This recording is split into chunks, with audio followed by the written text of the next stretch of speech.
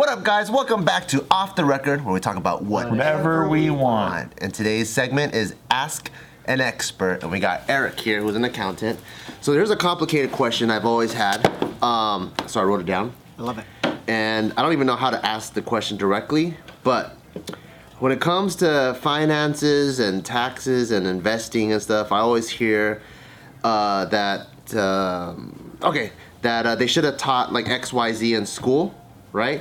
And then, so that's one part of the question. The other part of the question is, even from like my own discovery, where living in America, everything is like, you're born and raised on the dollar. And then the first time I ever heard that the dollar is weaker against this currency or stronger against this currency, it kind of blew my mind a bit. Where like people with a global perspective, they're like investing, like they're buying gold or buying like crypto or whatever to kind of, because like things are always kind of fluctuating against each other. Could you explain like that concept? Because like, you know, a lot of people that are the most risk adverse, they don't want to invest in anything because there's always a chance of losing. But what they don't see is if we're just holding on to your dollar, if other economies are getting stronger, technically your dollar is shrinking, but you don't know it, you know, just because you're like stuck on your own. Got it.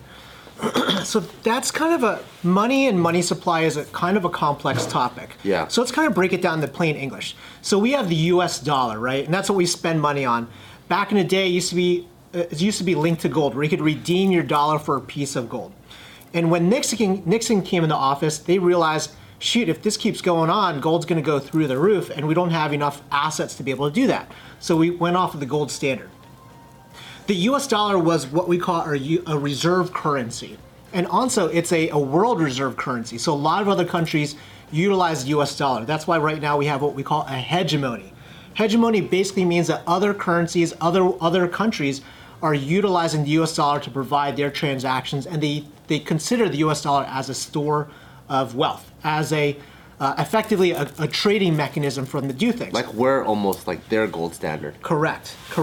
And that was enacted back in it was right after World War II. They had the Bretton Woods Agreement.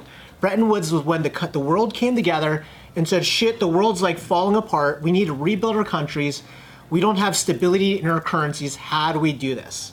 So I forget who exactly was president at the time. Was it Woodrow Wilson? I don't know exactly who it was. I don't remember. But basically they came to an agreement saying at the time, because the US dollar was still associated with gold, we would use the US dollar as the reserve currency for the world. So fast forward today, the way the US dollar works is the US dollar is basically an IOU. When you look at the US dollar, back in the day, it used to say redeemable for gold. Right now, it doesn't have that same clause. So the value of the US dollar is based upon the strength of the US economy. So there's a fluctuation in value as it goes up and down, depending on the strength of the economy, policy, and all that stuff. So the valuation in comparison to other countries, that's a complex topic, because that's determined on a number of factors. How's trading working? How is their currency in comparison to ours? Is the demand of currency there? And that's why also right now we have what we call the petrodollar. Petrodollar basically means all the oil that's traded in the Middle East is pegged to the US dollar. And that's why, conspiracy theory aside, when Egypt, Libya, and all these other countries are trying to create their own petrodollar, that threatened the US hegemony, and that's why we knocked out their dictators. Gaddafi, for example, right? He was trying to create the African Union and go to the... Correct. Trade oil and everything through... No, he was an evil dictator. That's what I heard. Yeah. And so here again, this conspiracy, it's not really conspiracy, because conspiracy implies that it's like made up. This is actual history. Yeah. The U.S. has always intervened in governments that threaten the power of the US dollar. And that's why our military, why we invest so much money into our military, it's not because, granted, yeah, we love the military-industrial complex. We lionize the military and all these things. And I know that, you served, so thank you for your service. But the reason that we have such a strong military is to defend the US dollar and keep the value of the US dollar up. The freedom dollars. The freedom dollars, right? We just got back into Syria, by the way. Yes! In less than 48 hours, we got right back in. Exciting times. What a lot of people don't know, side note, is actually Obama, again, I'm relatively independent. Obama was known as a drone king captain. Yeah. When Trump was in office, a lot of people don't realize that the number of drone attacks went up by 4x of Obama's record. So Trump, although they say that he pulled out of the country, he actually was still intervening and stuff. Yeah, we elect war criminals in this country. It's fun. It's because of, so Dwight Eisenhower warned us of it. He called it the military-industrial complex. It's such a massive industry that really holds a grapple hold on America. So let's talk about inflation. Let's talk about money supply. So before, I would say about 8 years ago, there used to be a publication number called M2, which is money supply. So every single year, the US would print a certain number of dollars to keep liquidity in the markets. So the way the economy works is not by like putting money in your bank account. The way the economy works is through what they call money velocity. Money needs to flow through the economy to go from you buying a bagel or a burrito, and then that guy that sold you the burrito takes it to his detailer to get his car detailed, and then a detailer takes those dollars and he buys something at Walmart or whatever. Money velocity is super important. Because if it's trapped up in everyone's bank account, then the money supply is low, and then there's no trade happening. Yes. Yes. So money velocity is important. So in order to stimulate the economy, typically what happens is they inject more money into the economy. So when you see like these $2 trillion bills or these $3 trillion bills, money is not just poof magically out appearing of nowhere. They're printing more money. Now the problem with it is as they print more money, there's more supply in the market.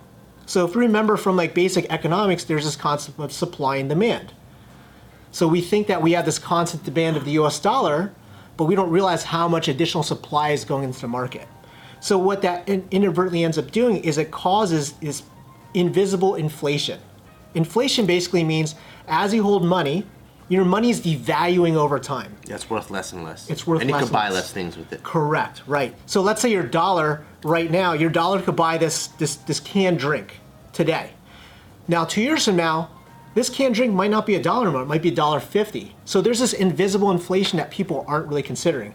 And you see even like candy bars, they're shrinking in size and going up in price.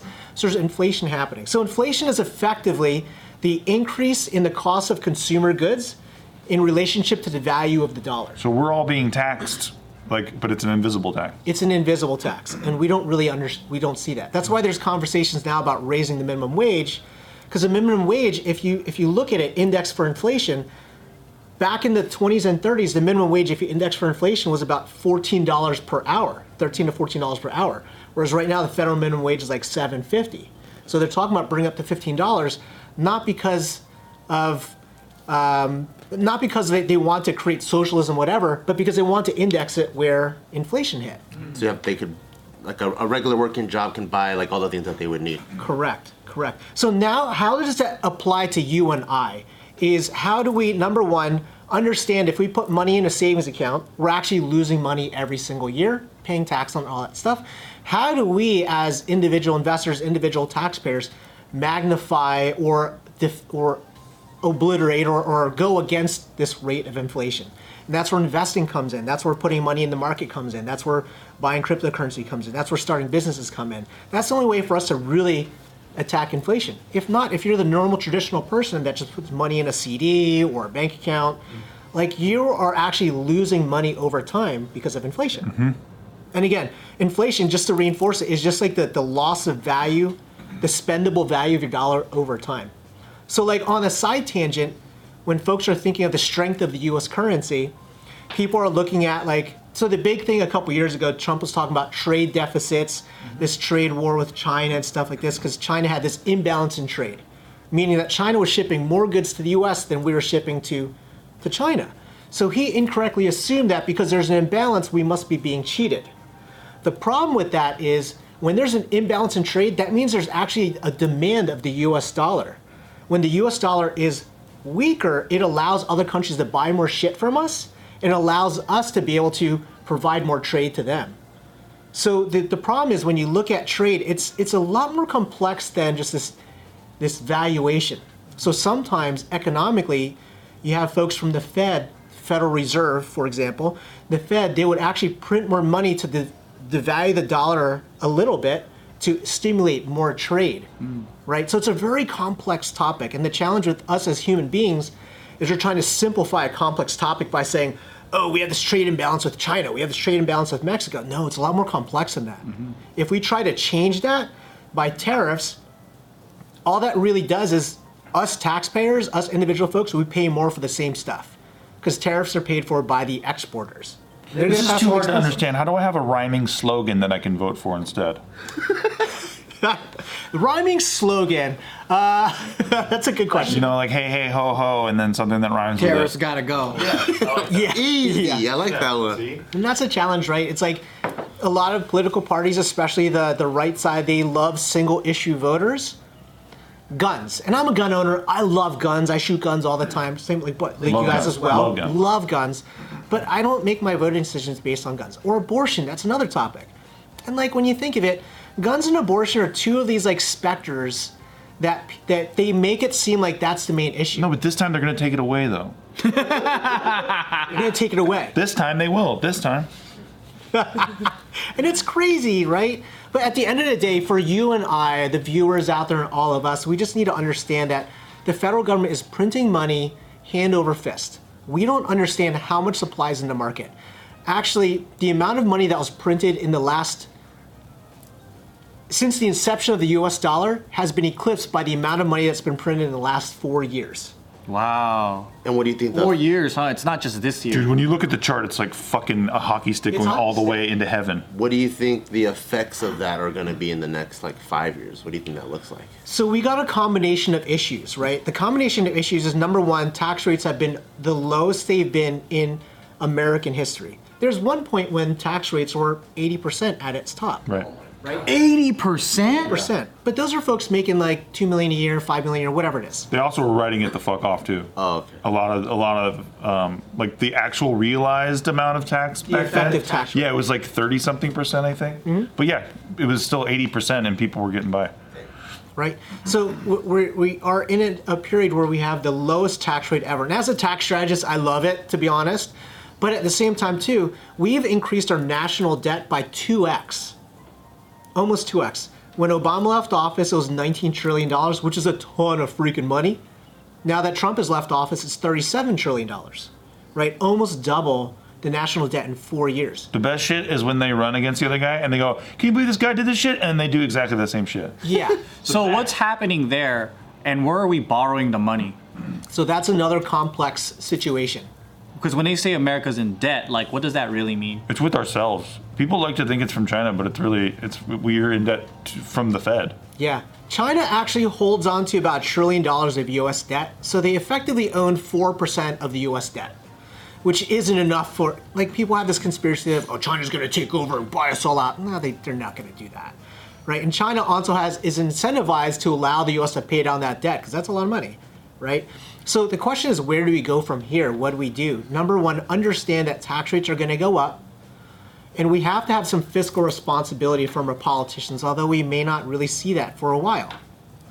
It's just like when you make money. If you're making $60,000 a year, so let's look at it in government standards. You're making $60,000 a year. If you're the US government, you're in 400 grand of debt.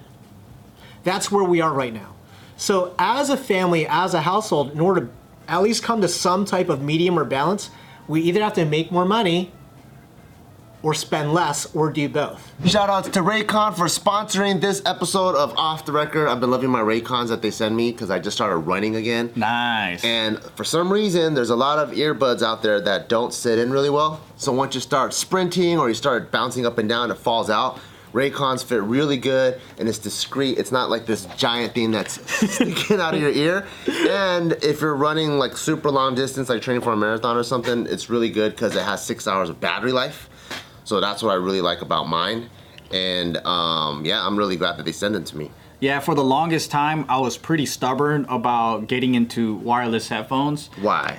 Well, cause like, all right, I lose everything, right? right, yeah. So like, I like big bulky things or things with wires. True. Because little earbuds, it's easy to lose. But once I used Raycon, and especially for like working out, activity, mountain biking, whatever, you don't have this stupid dangly wire anymore. Yeah. And it just makes life so much freaking easier. Also for sleeping too.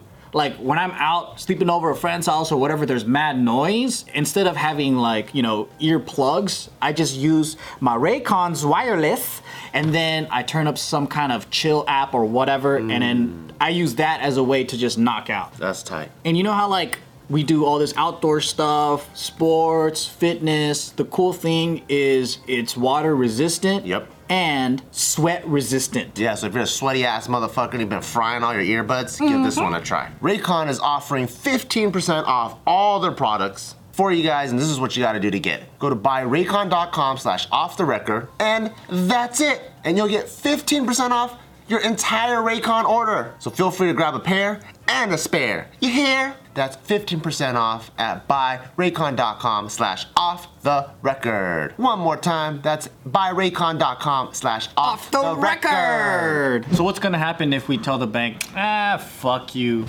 Because I mean, we're the only customer, so what are they gonna do? We can't.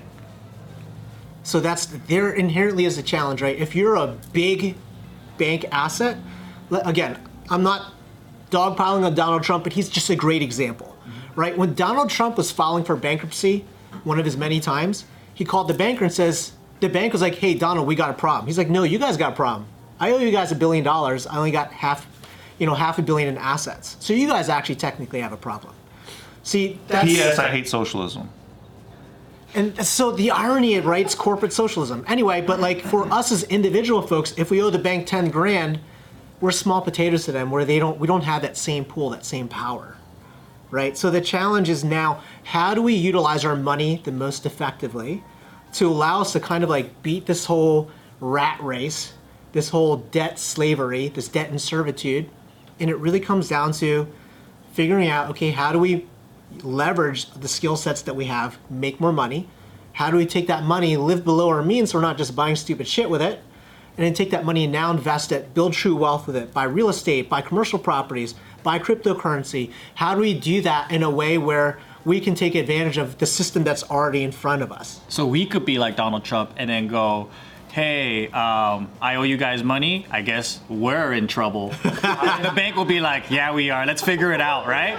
And then you could, I heard that the top guys can't even bargain how much they owe. Like, because of the interest and all that, they're like, there's no way I'm gonna pay this back. Why don't you lower that rate for me? And then they'll be like, all right, well, maybe we'll lower it to like 2%. And then and I'm like, what? That's crazy. Because if I owe the bank, there's no fucking way, man. I got to get big enough to where it's like, no, I'm not in trouble. We're in trouble. I want to be able to say that. And like, oh, yeah, that's right. You are in the club.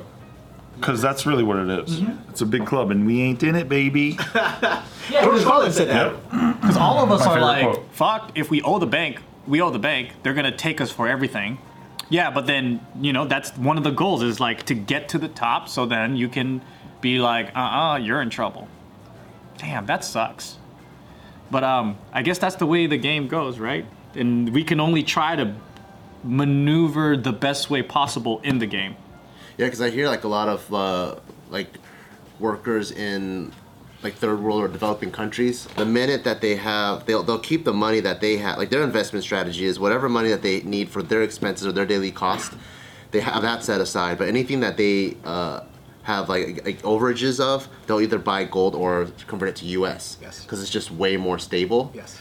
But that's from their perspective, and then from some people that are investing now, they feel like America is just as volatile as like a developing country with all that, like with just us printing all kinds of money. Yeah. So I do know a lot of people are also trying to get into like real estate, crypto, and like stocks and stuff like that. When you do trade from currency to currency, are there capital gains there or no? Or is that just...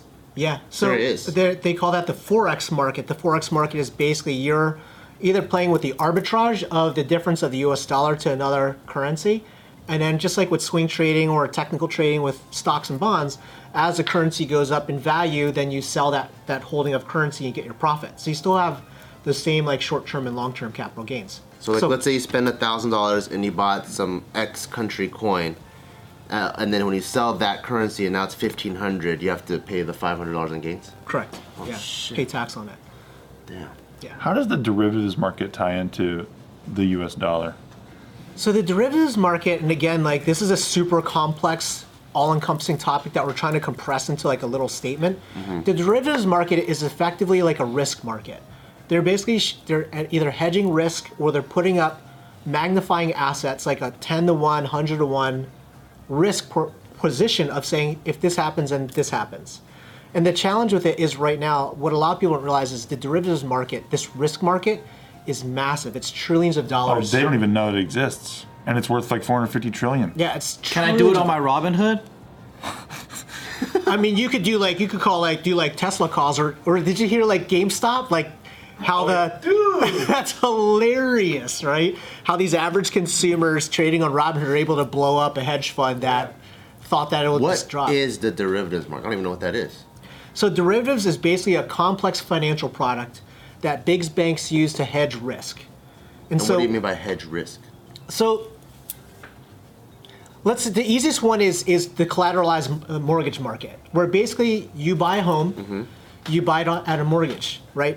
The mortgage with Fannie Mae, Freddie Mac. That mortgage gets resold to a servicing bank that services your mortgage, and you pay your debt to them. Now that debt gets sold to an investor, and that investor resells it into the open market.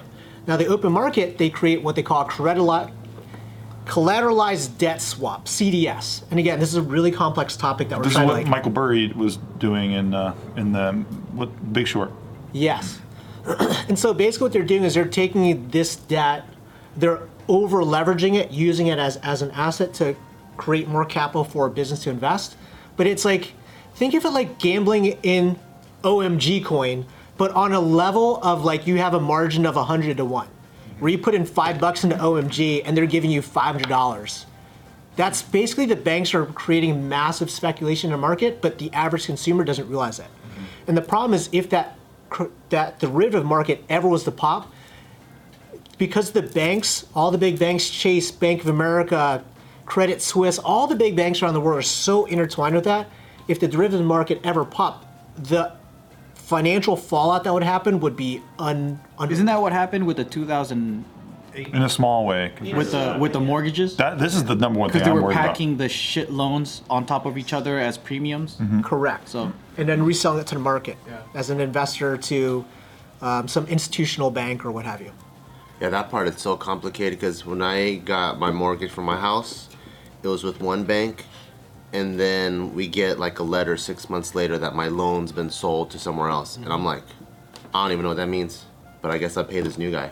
Right. but it's the same amount. It's the same amount, and I'm like, what the fuck? So just buying debt from other people. But I think on the more relatable scale, it's Yeah. like, let's say you want to take over someone's loan from the bank because the bank is like about to default, but you're like, I'll take it over, I'll fund it, and then now you owe me money. And then you work individually with the guy that owes the house, and you're like, what's your problem, man? Like, what's going on? I lost my job. Well, you know what? I have a friend who owns an auto shop, and he's looking for someone, and then you get him a job, and then you kind of secure that. But you're basically, you're taking over the money lending process. Yeah, they're willing to take the risk because they want like that interest rate or something. Yeah. They have a whole market. This is called private money lending or hard money lending, where basically individual investors are loaning money out. And you normally see it in the real estate development side, in flipping and all that stuff, where because of their risk or because of the short-term nature of it, you're going to somebody that's got $1 million, and the $1 million, the guy knows that he's not going to get 5% in the bank. So he lends it out as a private money note for 6 months. So the challenge that we're seeing right now, and we see the markets really jumping, all kinds of markets, is because there's a flight of capital. So a lot of folks, they know in the back of their head, there's so much money being printed right now. Like, why do you think Chinese nationals are buying up real estate in the United States? Because they're afraid of their currency decreasing in value. They're moving all the currency out of the country of China. Do a sure bet, which is U.S. real estate. Correct. And that's why I see alternative assets like collectibles. So, like, I'm an old school nerd. I play Magic the Gathering. Oh, wow, what a fucking nerd. Super nerd. And like that, the Magic the Gathering market has jumped over, I would say 300% just in a year. Wow. I got friends in the going crazy, Pokemon yeah. market. I got a buddy who bought like one of 2 grade 10 shadowless foil Charizards for 100 grand like 2 months ago. It's now worth 250 because there's a flight of capital coming from the market where What a people are fucking like, rich nerd. super rich nerd. Wow.